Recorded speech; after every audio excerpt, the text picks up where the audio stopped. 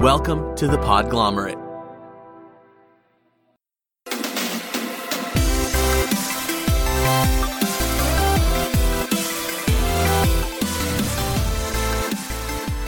Hello and welcome to Plus 7 Intelligence, the show about how games impact people. My name is Chess. Today we are continuing our series on games and social change. I'll be talking to Dr. Rachel Laws, a consumer psychologist. We get into a lot of insightful observations that she's made about how gamers interact with games. I really appreciate how she takes things that other people ignore or laugh off and finds a nugget of information to take.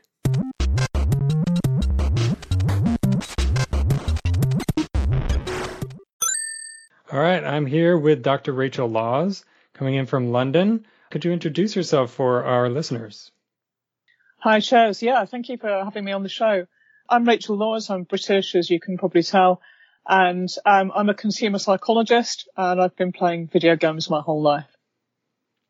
When was the first time that you say you've been playing games your whole life? When was the first time you saw games as not just something fun, something to play, but something that could be more revealing about human psychology or something else more impactful? It's been a really interesting journey. So psychology and gaming are two things that have been a huge part of my life since forever, It's only recently that they started to overlap, I guess. So in my regular working life, I'm in consumer psychology. So what that means is that I've got a PhD in social psychology, okay? And I use that knowledge to help brands be more successful and help them to understand, particularly with an emphasis on understanding their customers and understanding what customers need, okay?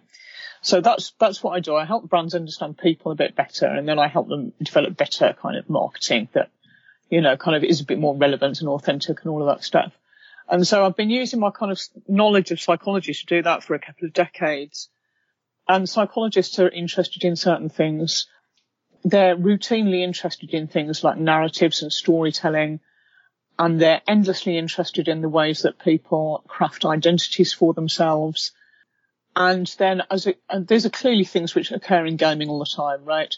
You see, as soon as you come into contact with games, you'll immediately start to encounter people talking about things like narrative and story. And, particularly there are sort of these debates about things like how much story should a game impose on the player, or do players really want to invent it for themselves? And this is very hotly debated, You can see kind of arguments, quite heated arguments will break out on Twitter, where you've got game developers saying things like, well, actually, you all say that you want story, but people are happiest when we don't craft much story in at all, because then you've got more of a chance to do your own thing, So these are industry debates, but they're also deeply psychological debates, right?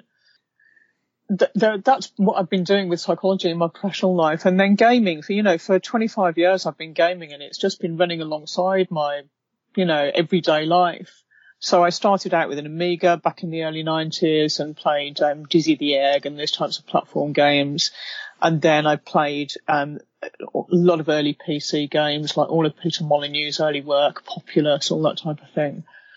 And I played Leisure Suit Larry when it was in 16 colours. What a resplendent experience that was. And so it's only in recent years that I've started to feel that there was such a lot going on in gaming that is psychologically interesting, that I could see humans exhibiting all this fascinating, complex, layered behaviour. And I thought, what, this is just ridiculous. Why are we even keeping this a secret? People should know about this. The whole world should know about this. Gaming is not just this trivial time-wasting activity. It's really creative, and people are trying to solve problems and answer philosophical questions about the human condition, And so I started to allow my gaming life and my professional life as a business psychologist to bleed into each other, and that's having interesting results like this conversation. Mm-hmm. Yeah, and you mentioned talking about narrative in games and kind of the struggle of how much the game designer should put in. That's so true that I see so many people that, they complain and clamor, we want better stories, we want more interesting stories. And a lot of times I'm saying that, but then when I actually sit down to play a game, I find that I'm just skipping through cutscenes because, you know, I don't want to wait. I want to get to, what I was doing. So yeah, that's definitely a big struggle even for people like me who definitely believe that the games can be impactful and have meaningful stories. I think it's sort of got to the point where we can't really ignore it anymore. You know what I mean? For a long time, gaming, while it was growing into the gigantic industry that it is today, you know, in the early years, it was very much regarded as a sort of minority interest, and people who didn't know anything about games didn't feel obliged to find out about them. You know, it wasn't something that you needed to know about.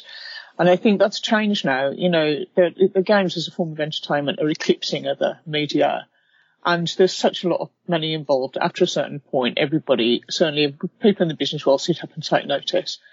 And about time as well, because as I say, when you look at what people are actually doing with games, there's a lot of really creative and interesting activity going on. And some of it is very social and embedded in their relationships with other humans and the social world. And some of it is very personal, and they're kind of experimenting with, you know, interesting psychological situations and things like that games provide for. So I'm really happy that, you know, gaming has finally reached a point where you can't ignore it anymore, because I've got a lot to say now about the psychology of gaming, and I was waiting for the right moment. I think we finally arrived.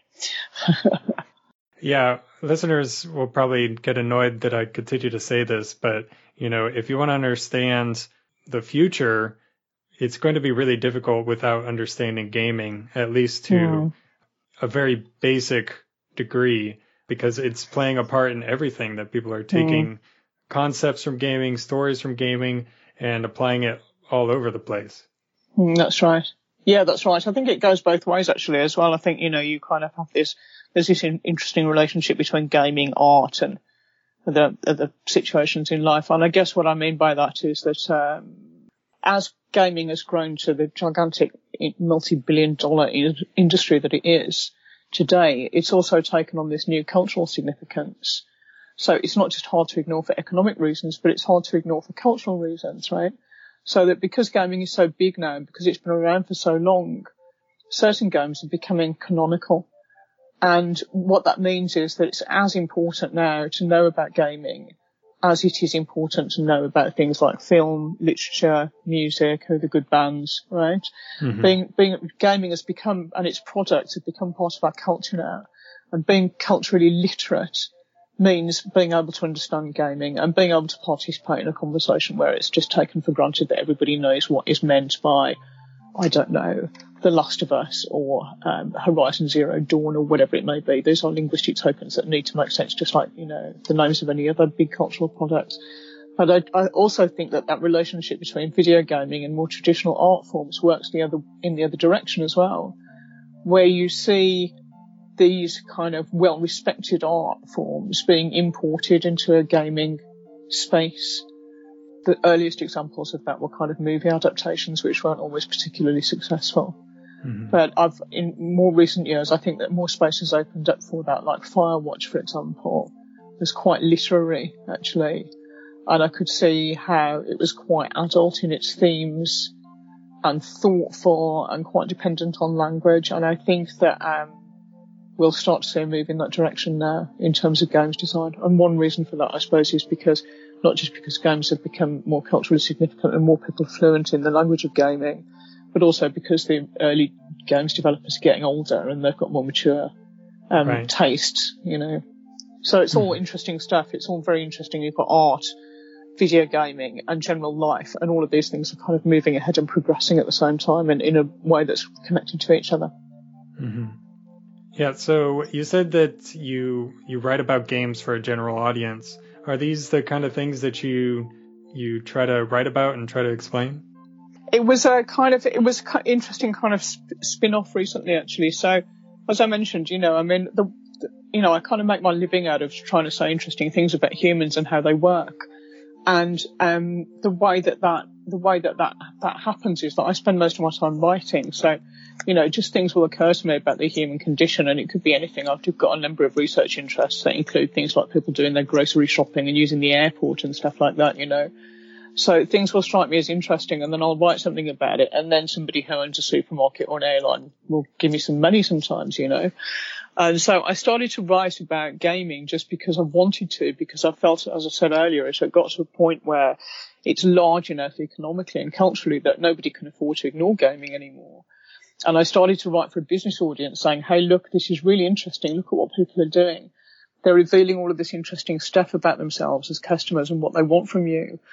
And what happened was that people said, actually, this is really, what you're writing is interesting and it's also really funny, and you should consider just writing some stuff for a general audience. By that, they meant people who actually play games instead of people in suits, which was a good point. And so it was around that time that GameByte, the website, offered me a place on its editorial team and basically said, you can just write, you can write about whatever you want as long as you can make it, exciting and relevant to our readers and go nuts kind of thing. So stuff by me will start to appear there now. So I kind of have a whole new audience now, and that gives me an opportunity to talk about things in a more experiential way, I guess. So there's a huge new exhibition of video games that's about to open in London at the Victoria and Albert Museum.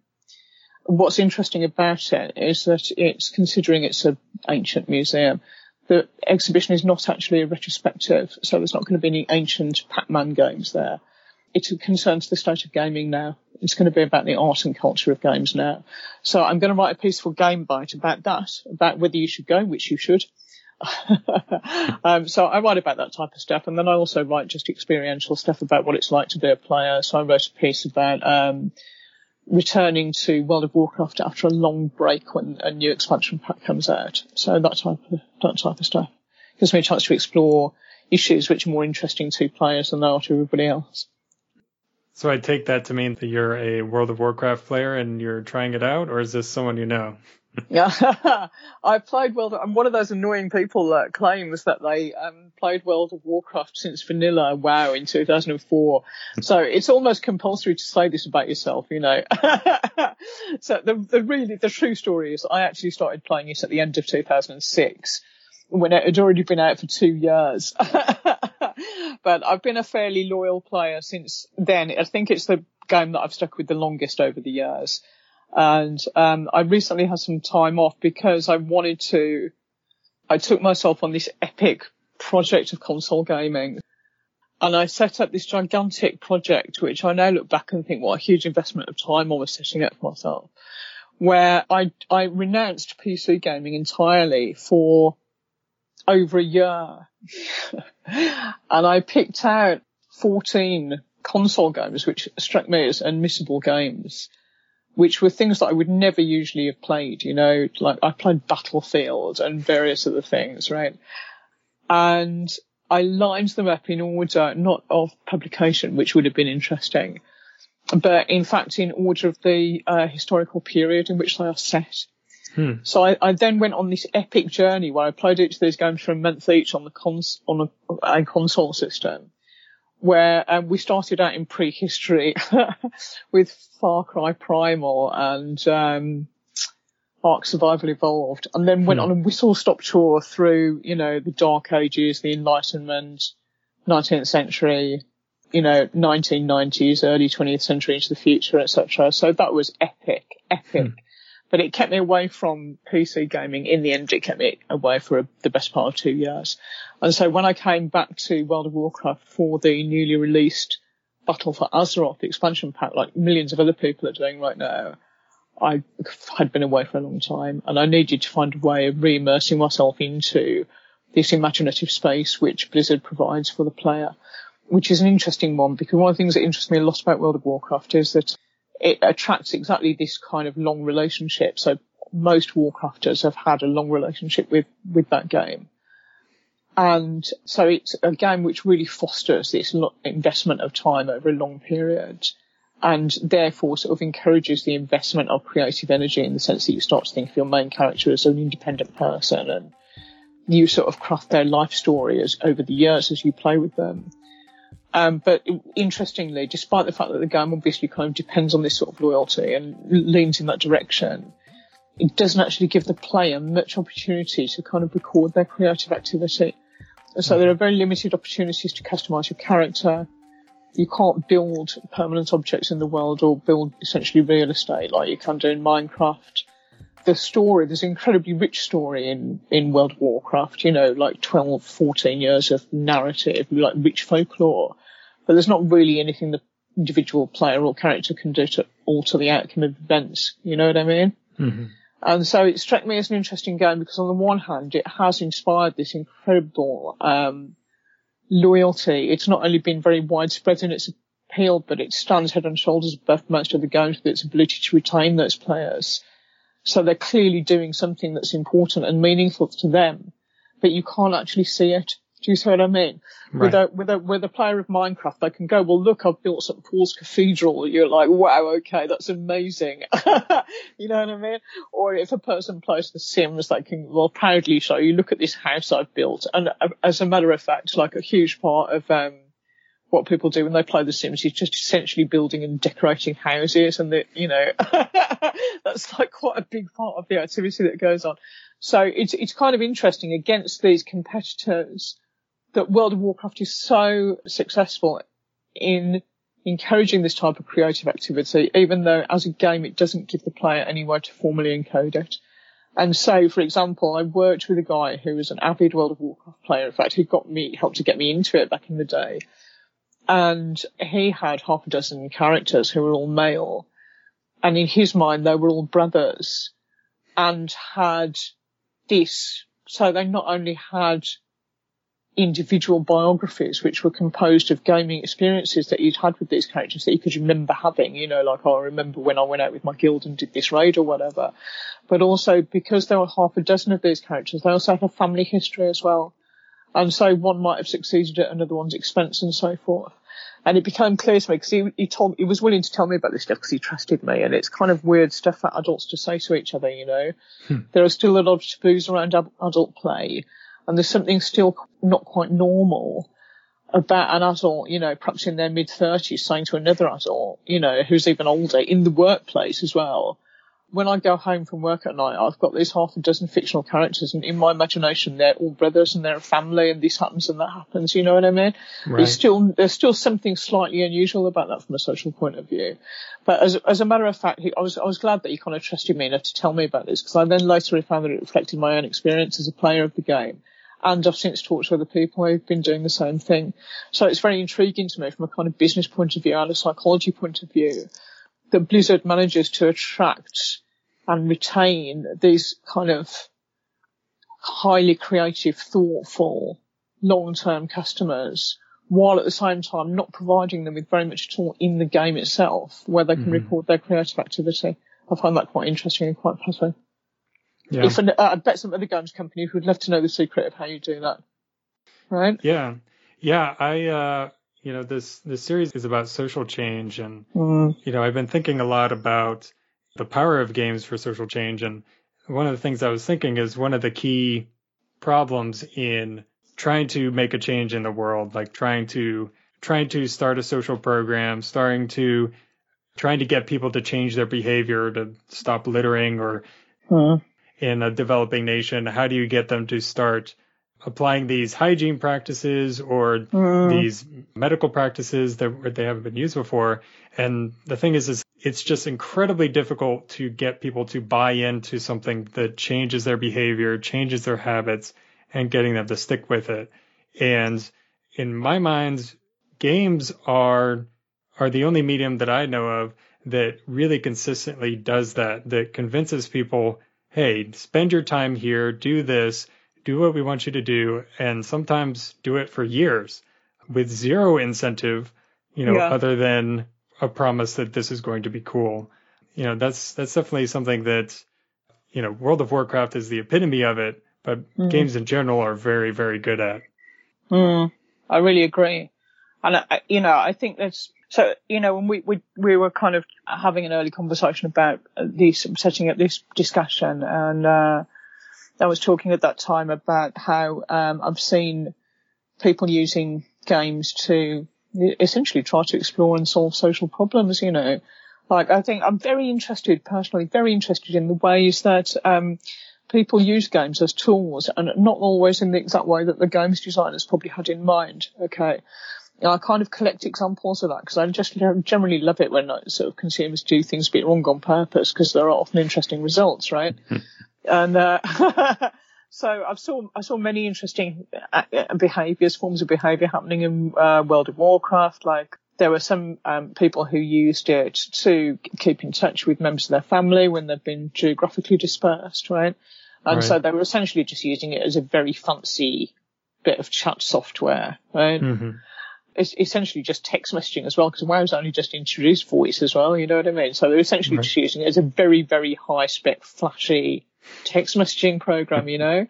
Then on another occasion, I encountered I was in one of the major cities, Orgrimmar, which is quite a decent size, you know, and I encountered a guild who were playing a game of hide and seek around the city, which was not what it was intended for at all, but which struck me as a really creative thing to do, you know. But then on a more serious note, also I kind of like it when you find people using, I want to say, tools like The Sims to explore serious problems, you know. So some genius out there noticed that, of course, The Sims, even though it tries to leave as much of the story as possible to the player to invent, it has to set up some kind of a premise in order for the game to happen at all, right? And it's very white bread and optimistic, isn't it, The Sims world? You know what I mean? It's all very white picket fence and sanitized, and you know what I mean? Yeah. And you know, it clearly wants to be played in a certain way, doesn't it? It's full of semiotic signs which are kind of telling you, like flashing signposts telling you this is how you should play this game, right?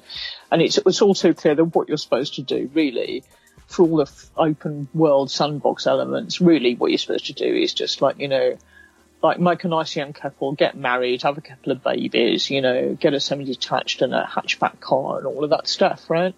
Right. And so it was noticeable to me then when one particularly inspired blogger set himself the project of playing this game as a homeless person, which was just struck me as a moment of lucidity, you know.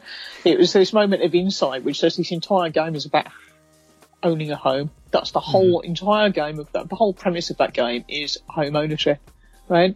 And decorating your home and filling your home with a nuclear family and all of that stuff. And so somebody in a moment of genius kind of thought, oh, well, what I should do is set myself this project where I play as a homeless character to find out if it's even possible. And it is actually just about, because, you know, like food grows abundantly on trees and that kind of thing. And it is more or less possible for a homeless sim to survive. But as a matter of fact, this strikes me that when I had a look at the sort of mods that people were writing for The Sims, which are very reflective of the game they want, which lies just below the surface of the game they have in their hands, okay? When you look at the mods that people write for The Sims, it's clear to me that they're desperate for some of this type of thing. That people are modding The Sims so that they can get to the game they want to play, which is a game that includes all manner of stuff like homelessness, or there's a mod that you can use which will cause your characters and your families to suffer the burden of crippling bills, which, you know, you can only just pay. There are mods that will introduce the problem of unwanted pregnancy, which I just think is brilliant, right? Because The Sims, in its very kind of sanitized version, had of course included pregnancy, but it was definitely something within the player's control. So the risky pregnancy mod adds a whole, like, big spoonful of realism into your game, right? Where now your characters can get pregnant even if you didn't want or intend them to, okay? And I believe that it also introduces a feature of infertility as well, which is great, you know. People kind of want to explore this type of stuff. And there are also there are mods also which allow your characters in game to become religious, which is something that EA has steered away from over the years. But you know, there are kind of player written mods that will allow your character to engage in religious practice, and you know, I'd like to see that being developed a lot more personally. I think because right now it introduces a physical action of prayer, which is enough of a tool for people to tell a story around it. But I would love to see religiosity developed as more of a character trait, as well as perhaps a trait of something like tolerance or intolerance for other Sims. You see what I mean? And this is the point where the game starts to get really interesting. It's because it has this kind of white bread, white picket fence appearance, and you think it's going to be about college students endlessly dating. But in fact, if you look at what players are actually making the game do, taking matters into their own hands, the issues that they're trying to explore are much, much, much deeper than just high school kids going on dates. You know what I mean? And people actually do want to, can see the evidence is right there, that they actually do want to explore things, you know, like, you know, reproductive politics and religion and, kind of domestic violence and social problems and stuff like that. I would absolutely love it if some games developer would step up to the plate, and because he's not going to do this, and I can kind of see why. But I would love it if somebody would develop a version of The Sims that was more adult in its content, and which was designed to let people explore exactly these kinds of issues, because the evidence is clear that they want to, and right now they were having to modify somebody else's game to get there. Plus 7 Intelligence is brought to you by Mack Weldon. I admit it, I had a lucky pair of underwear, and recently I had to retire it, along with a bunch of other clothes. And to get some new clothes, I turned to Mack Weldon. Mack Weldon is reinventing men's basics. They believe in smart design, premium fabrics, and simple shopping. You might have heard about Mack Weldon underwear, but you can also get a full loadout there. Shorts, shirts, accessories, whatever you need. You can easily find what you're looking for to min-max, with descriptions of the benefits of the uniquely engineered fabrics and styles on every page. I was really happy with how Mack Weldon upgraded my wardrobe. And just for you Plus 7 Intelligence listeners, for 20% off your first order, visit MackWeldon.com and enter promo code +7 at checkout.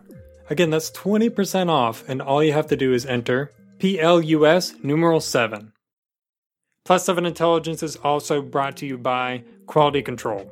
Quality Control is a podcast from our friends at Polygon, where they discuss the latest video games, movies, shows, and comics. The show is co-hosted by senior reporter Charlie Hall and Guides editor Dave Tack, along with special guests and critics. But they aren't content to just offer hot takes. They go in-depth and bring in additional context and background that you don't get from other shows. You'll get a chance to hear about the latest games with the folks who get to play them first, and get a quality rundown. Recent episode topics include the unlikely resurrection of No Man's Sky, how to work through your backlog of tabletop RPGs, and the long road that led to the release of We Happy Few. Quality Control is available for free every week on Apple Podcasts, as well as Google Podcasts, Spotify, Stitcher, and wherever you're listening. Check it out. Yeah, that's really interesting, because what you're talking about, the kind of whitewashed version of reality, that's what a lot of people point to as a criticism of games, is that, these people, they're playing a game, it's not like reality, and they read into that as being indicative of what gamers are like, that they avoid real life circumstances, real life problems. But a lot of gamers, they are actually very interested, like you said, in kind of engaging in these problems within a game, engaging with things that are darker, things that are more difficult. They're more reflective of what real life can be like sometimes. And one of the games that I have talked about in this series, it's a simulator, but it's not like a home simulator. It's a simulator for what life is like for people in a war zone. And it takes a very honest approach to the suffering and the difficulty for people who, are displaced, who are affected. They're in a war zone, but they're not fighters. They're just the people who have to survive it. That game is called This War of Mine. And that game had, a very, very positive reception because it was so honest and so real. And it was very revolutionary in that respect. And it was pretty successful.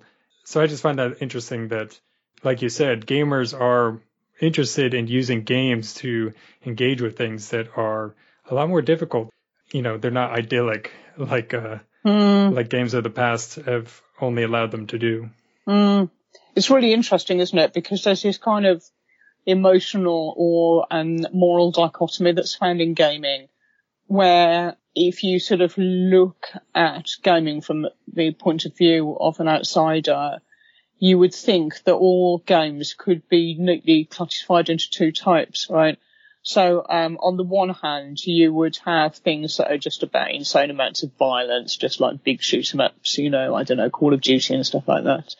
And then, which are just kind of, if you wanted to be critical about it, you could just say, well, it's very easy to say, well, it's encouraging violence and it's bloodthirsty and blah, blah, blah.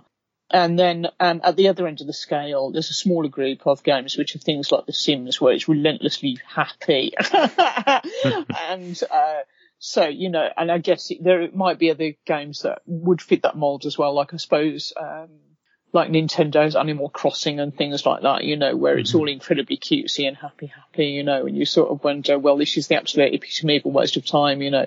If you somehow thought that people were wasting their time when they were playing Call of Duty or Fortnite, then you're sort of wasting it even more badly if you play Animal Crossing, aren't you?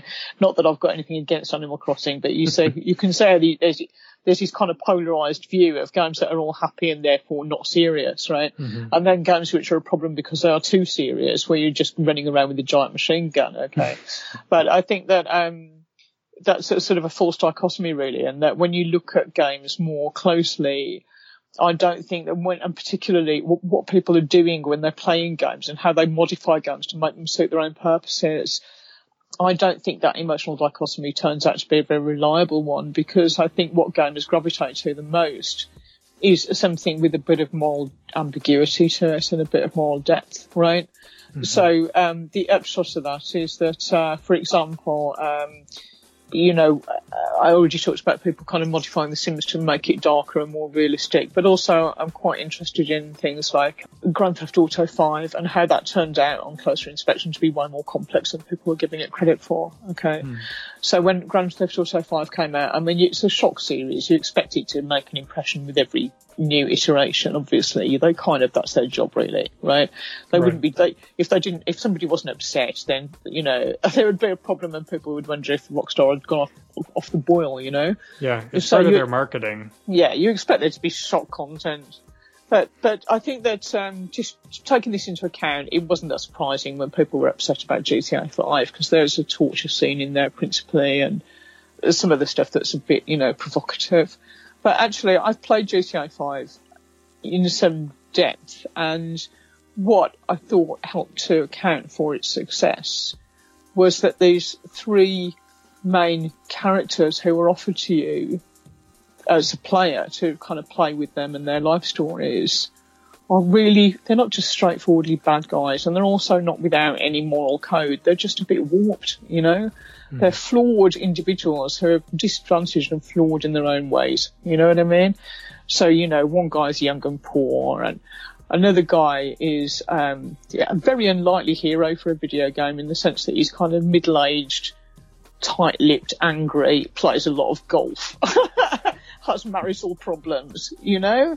It's when you come to get to know these characters, what we see is that while none of them are going to win awards for being a nice person, that they're each struggling with different things, and that it leads them. The whole game actually is one of making one moral decision after another. You know what I mean? About where your priorities are and how you treat other people, and, you know, whether you're prepared to double cross a friend and make some extra cash. And, you know, of course it includes things like, you know, getting into shootouts with the police and all that type of stuff. But it struck me as quite a morally complex playground, in contrast to something like The Witcher 3, which a lot of people loved, which I thought was really shallow. You know what I mean? I thought it was really shallow. Like, a lot of people talk about The Witcher 3 as though there's nothing wrong with the hero of that story, Geralt. But again, I played that game when I was having that big epic year of console gaming, okay, and I played The Witcher 3, and that, I'm here to say, that guy, the lead character, Geralt, he sucks, okay? He's a horrible, horrible guy, you know? He's a ruthless burglar. He'll kind of march through these run-down villages, you know. When I was playing him, he marched into this hut, this hovel, you know, in this disgusting village. And there were a family on the floor with their child, incidentally. Two parents and a child lying on the floor of this hovel, dying of the plague, right? A harrowing situation, to say the least. And he just marches in there without acknowledging them, you know, loots the house for whatever paltry coins he can find, and then steps over their bodies on the way out the door. He's a disgusting character. He's got no... I don't know how anybody manages to play that game and come out of it thinking what a great guy he is. You know what I mean? But I think this is why GTA 5 is a better game than Witcher 3, right? That's what I'm trying to say here. Because there are different ways of being a horrible guy who does bad things, okay? And Geralt in The Witcher 3 does it in this sort of unthinking way that doesn't leave you any further forward at the end of the game, right? Mm-hmm. Whereas I think all of the characters in GTA 5, while they're not particularly likeable, have a lot more moral decision-making capacity and a more well-developed view of the world, and that it offers a much larger space for this kind of creative thinking and problem-solving that I think players gravitate to. Which is quite something when you take into account that GTA is quite proud of its story of origin about how it started out as this sort of racing game. So the fact that you get this big kind of psychological open space sketch pad to draw on as well is quite something that's quite a good deal, really. Mm-hmm. Yeah, that's an interesting thing about consequences in games and what consequences mean. Because traditionally games have had no consequences, but there have been games throughout that have included, some measure of consequence for your actions, whether it's like in GTA 5, where the cops will just, start swarming around you the more you do, or if it's like a Mass Effect game, a BioWare game, where your comrade will come up to you after you make a decision and be like, hey, I didn't like that. That's a really interesting aspect of games, that what games encourage, and like you said, the way that the game designers want you to play a game can have really interesting consequences, especially because people will, like you said before, they might just buck those expectations entirely, but at least they're there. At least they kind of shape the intent of the game and show what the heart of the game is. Yeah, that's right. So you've got this really interesting thing. I almost want to say it's a kind of dialectical relationship between the game itself and the person who's playing the game, right? Mm-hmm. So the game is designed in certain ways that will offer you a certain kind of visual environment and a set of game mechanics and, a wide range of activities that you could be involved in. And a lot of that will, even with a game that's trying to be really open and sandboxy, will still kind of impose its own version of reality on you, the player. And I think, frankly, a lot of people quite explicitly regard that as a challenge. And will look for ways to do something other than what they're supposed to be doing. And for me, as a psychologist and an observer of human behaviour, that's where it really starts to get interesting. There was a really interesting behaviour. I just want to say Skyrim, okay, which also had a lot of mods written for it. And because it was one of those vast games that people sunk huge numbers of hours into, that resulted in some very interesting gamer behaviour. So, if you've ever played Skyrim, at some point you will have found that you were the owner of too many balls of cheese. Okay. So these large sort of football-sized cheese balls are a thing in Skyrim, okay? And, so when you're out stealing food or just purchasing groceries, you will end up with these things in your inventory, and they're actually quite prevalent. And one guy, I think he might have had a little feature in PC Gamer or something like that. He'd just, out of God knows what human impulse, had decided to save all of his cheeses instead of just, vendor trashing them. And so he'd bought a small house that was like his sort of spare house, not the one that he lived in all the time.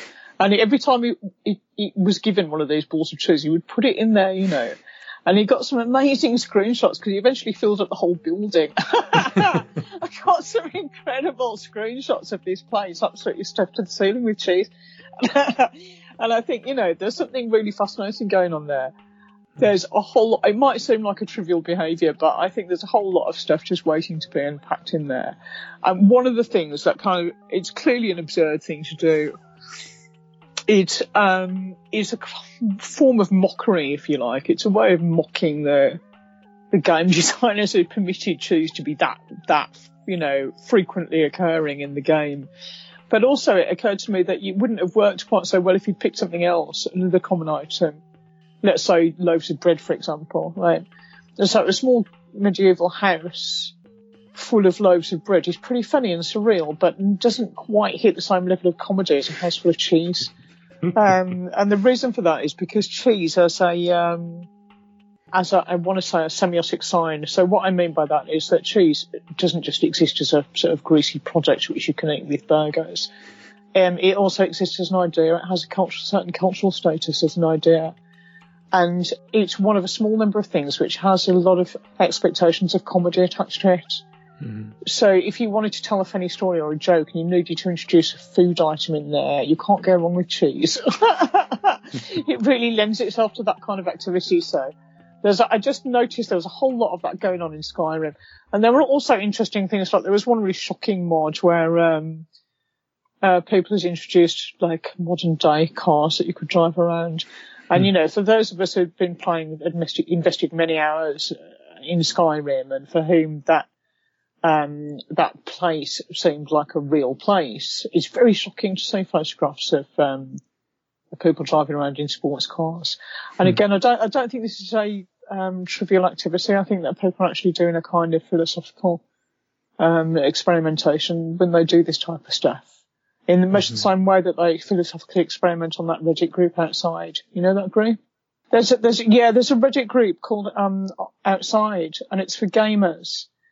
And the whole mission of the group is to explore philosophical questions that arise as a result of assuming that all that stuff that you do when you're not playing video games is itself a video game.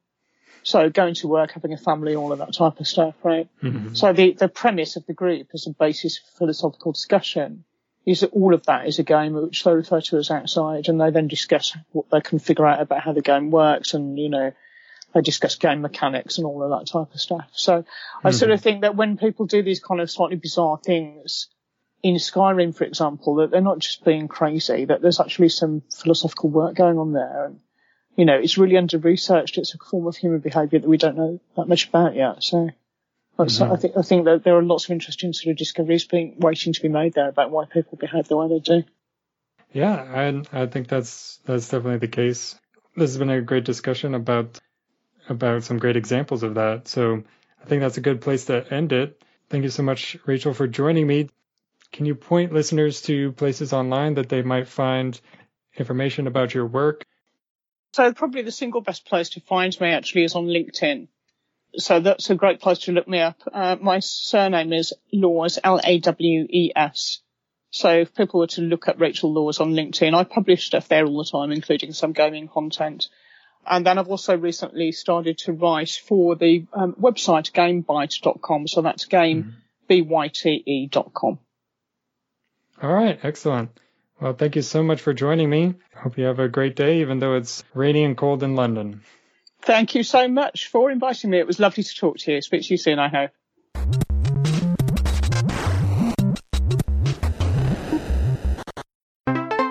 Thanks to Rachel for coming on the show to talk about her writings and observations on games from her perspective.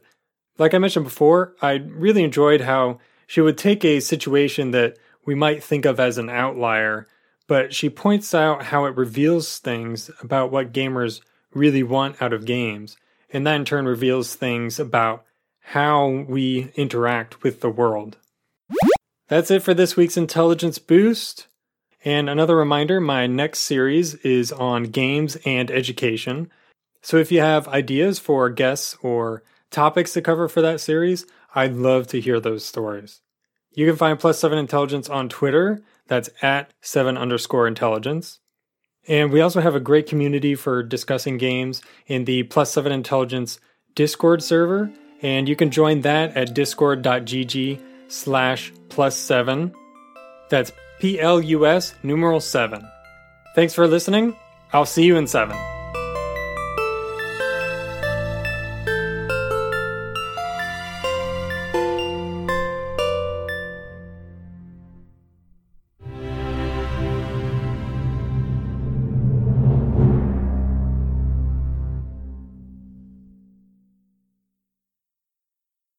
The Podglomerate, a sonic universe.